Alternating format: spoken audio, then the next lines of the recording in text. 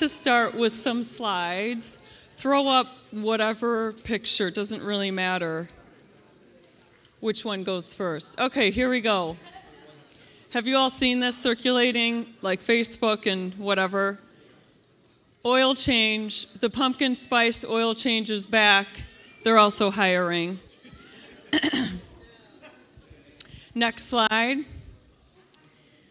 Here's the Wawa. Yes, thank you. Yes, Wawa. Here's the Wawa advertisement. Pumpkin spice coffee is back. Getting into some favorites here. Next, we have some juicy caramel apples. Anybody like caramel apples? I do too. I just love caramel. I forget how much I love it till I eat it every time. Then we got some bonfires. One of my favorite smells in the world is a bag of marshmallows, but it's also a bonfire smell. I love that smell. We keep going. Here's a cute little kid. I love this cool weather we're having. I love the coolness. I love the cut and humidity. I just love on a sunny day, but it's cold. I just love that combination. In the shade, you're chilly like this, but then you step into the sun and you start taking the layers off. That's what I love. Keep going. Now, this is my friend. This is an actual picture of a marching band, the Crimson Regiment in Loveland, Colorado. This is my friend's daughter, is a ninth grader this year, and this is one of her competitions she's been at. One of my favorite sounds is the sound of a marching band. Anybody else? Anybody else? Yes. I might have one more. And this is a beautiful picture of the Rockies in Colorado, and during the fall season, well, actually, on our drive here to church this morning, did you all notice on 95, all of the trees are just, multiple colors that happened over the last couple days. This is peak season for the fall leaves. But in Colorado, this is what you see, yellow mostly because of the aspen trees. So I just love the sights of the season of fall. And I think that's the last slide I had.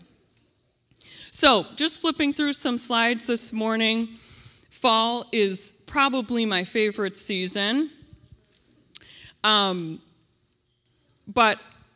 honestly, I kind of like the entire time of year, starting from the end of summer all the way through New Year's. But I love, some of these slides that I had up this morning are some of my favorite sights and tastes and smells and sounds of the fall season. There's also seasons, so I really look forward to fall. That's what I'm trying to say this morning. Fall is a season that I really look forward to. But I also have some seasons that I don't I don't anticipate as much enjoying, which is summer. Now, I do like aspects of summer, but the Delaware humidity, I just feel that anxiety coming on every spring when I wake up in the morning and I think, what's the humidity today? And I check my phone. Is it hot? Is it really humid? It's the end of May. Are we going to get into that Delaware sticky humidity yet? So I don't necessarily look forward to the season of summer as much as I do other seasons like fall.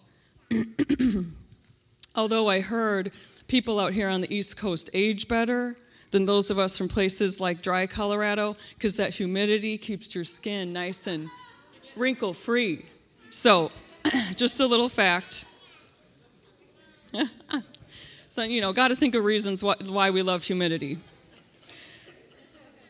But just like the seasons of the year that we look forward to, there's seasons of life that we look forward to as well. Like any of the milestones that we celebrate, things like graduations or weddings, job promotions, things like these. And then there are seasons, if there's ones we look forward to, there's ones that we don't. Ones that we don't look forward to as much, like becoming an empty nester maybe, except for we know Stephen can't wait. And other seasons that mark time through change or loss. If you would turn with me today to John chapter 16, verses 16 through 20. It'll be up on the screen here. It reads, "In a little while, Jesus speaking, you won't see me anymore, but a little while after that you will see me again." Some of the disciples asked each other, "What does he mean when he says, 'In a little while you won't see me, but then you will see me, and I am going to the Father'? And what does he mean by a little while? We don't understand." Jesus realized that they wanted to ask him about it. So he said, "Are you asking yourselves what I meant? I said in a little while you won't see me, but a little while after that you'll see me again. I tell you the truth, you will weep and mourn over what is going to happen to me, but the world will rejoice. You will grieve, but your grief will suddenly turn to wonderful joy." Jesus' disciples in this passage and the whole of chapter 16, they loved the season they were in.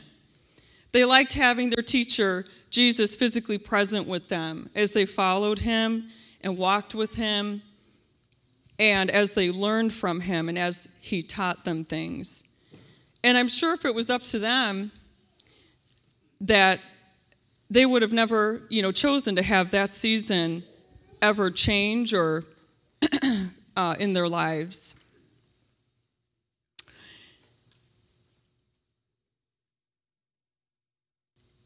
And the disciples didn't really like what Jesus was saying. Jesus was trying to explain to his disciples about what he was preparing to go through and what that would mean for them. But they didn't see the purpose of that or the necessity for their current season to end and a different season to begin. All the disciples knew was that Jesus wasn't going to be with them anymore, and they feared facing the next season without him. In another passage, Jesus tells them, "I must go away, but I'm sending back to you the Comforter, the Holy Spirit." But they couldn't understand what he meant. All they heard was that Jesus was not going to be present with them. The point that Jesus was trying to relate to his disciples was, no matter what this next season was, Jesus promised to be with them.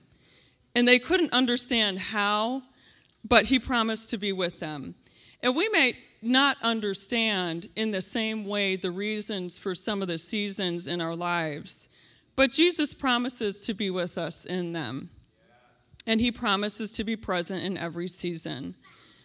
I want to turn to Psalm 139, verses 7 through 12, because I think it says it best. Psalmist says, "I can never escape from your spirit. I can never get away from your presence. If I go up to heaven, you are there. If I go down to the grave, you are there. If I ride the wings of the morning, if I dwell by the farthest oceans, even your hand will guide me, and your strength will support me. I could ask the darkness to hide me, and the light around me to become night. But even in darkness I cannot hide from you. To you the night shines as bright as day. Darkness and light are the same to you." No season in our lives catches God off guard or by surprise, amen?